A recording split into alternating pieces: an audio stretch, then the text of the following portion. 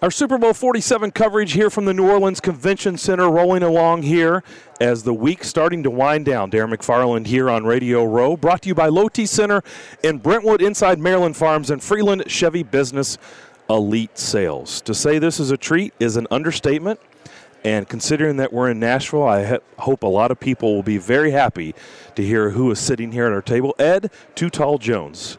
Ed, how you doing? Thanks for stopping by. I'm fine. Thanks for having me, guys. So Nashville, obviously home to you, where you played your ball collegiately at TSU, which is just down the road from the radio station. How much do you get back to Nashville? I get back to Nashville on an average of maybe 4 times a year. I have a home in Jackson, Tennessee. I get back there about 4 times a year, and I spend more time in Memphis. So normally family and friends, when I'm in the area, they'll drive to Memphis to visit. What do you remember from your days as a Tiger? A lot of pressure because, see, I didn't play high school football. You know, my high school didn't have a football team. I was baseball, basketball, and was convinced that I was a football player by my brother-in-law. And I knew about Tennessee State's program. I knew that they were very successful. I knew that they didn't want anybody there that didn't really want to be there. So I'm going, here I am trying to learn the game. My brother had to give me a crash course in the rules of football before I went there that summer. So from day one, from the day I walked in at the practice facility, walked in the equipment room, and the equipment manager gave me the longest pair of pants he had. They hit me above my knees. I walk on the field. One of my teammates say, "Hey, you're too tall for football." That's how I got the nickname. It was just pressure on me to perform. Also being, at the time, I was 6'7". And I remember Coach Gilliam calling me off to the side and said, I see you take this game serious. He said, now, if you continue to do that, I'm going to work with you, and I'm going to keep some guys out here to work with you so you'll get better. So I was the first player on the field, last player to leave. Then he called me to the side and said, if you're lucky enough to make it to the next level, you would be the tallest in the history of the game. Average player played 4 years, mainly because of knee injuries. If you're not being 6'7", the most conditioned athlete on the field, they're going to get your knees. So not only did I work out with his program, I started working out with the Tiger Bears, the track team as well, where I said if they get my knees, they will get me giving 110% every time that ball is snapped. So it was just a lot of pressure on me. People in my hometown was upset at my brother-in-law for talking me into trying out for football. They felt I should have continued to play baseball and basketball, so didn't want to disappoint anybody. But that coaching staff, the city, welcomed me, and the rest is history. And in that era, the Tiger Bells, historic track team. Yes. All the success that they had over the years. I couldn't keep up with them, but I was working out with them. When did you know that, when did it stick with you? You as you mentioned, you were a heck of an athlete. You could have done other things. When did you say, okay, this is going to work. I can play at the highest level? My sophomore year, Joe Turkey Jones, who I played behind, went on to have a good career with the Cleveland Browns, got hurt. He's the one who dumped Terry Bradshaw on his head, right? Exactly.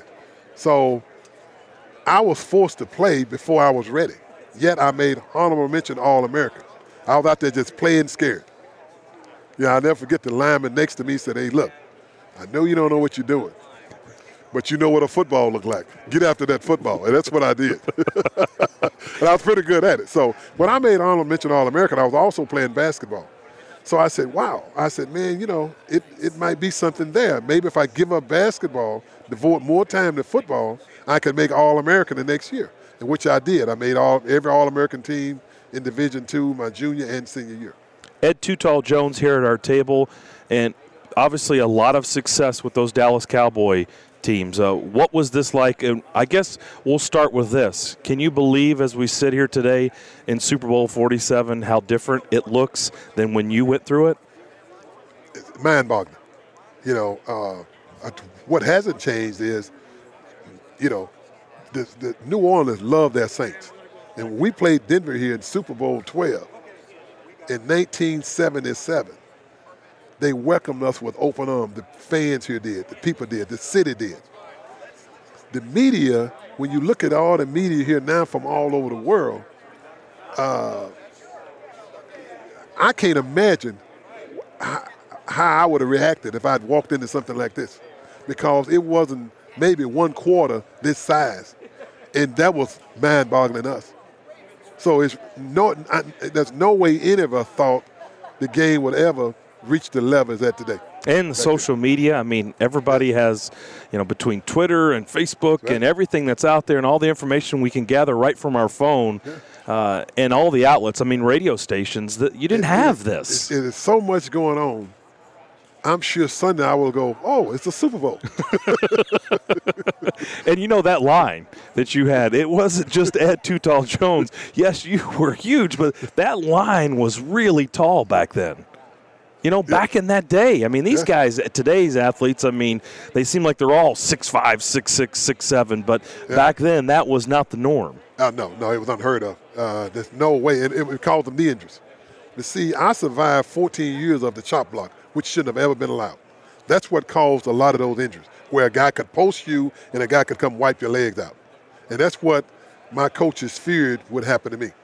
I know, thinking back now, and before Coach Gilliam passed recently, who I credit for taking me to the next level, we sat and talked. I had a chance to just spend a whole day with him.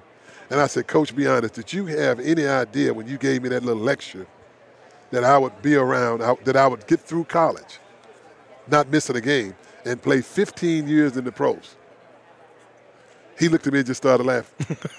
He couldn't answer. So I know the answer. Who do you watch today? Who gets your attention? Still defense. Guys who motor doesn't stop running. You know what I'm saying? Guys who, what I mean by that is guys who play every down like it's their last. Like a Jared Allen, yes. A J.J. Watt. Yes. Those type of guys. And a lot of your linebackers. Seems like now on defense, they have it now where linemen is just protecting linebackers. So your linebackers are the ones that shining. The guys who are just flying around everywhere. So I still think all the action is on that side of the ball. That's what I enjoy watching. Tennessee State Hall of Famer, all-world everything in the NFL. Thanks for stopping by. This was a real treat. Enjoy Super Bowl week. Thanks so much for having me. Do you have a winner? I'm pulling for the Ravens only because I know more of them, but I hope it's a great game for the fans. Ed Too Tall Jones. Hope everybody enjoyed that in Nashville. We'll take a break and we'll be back.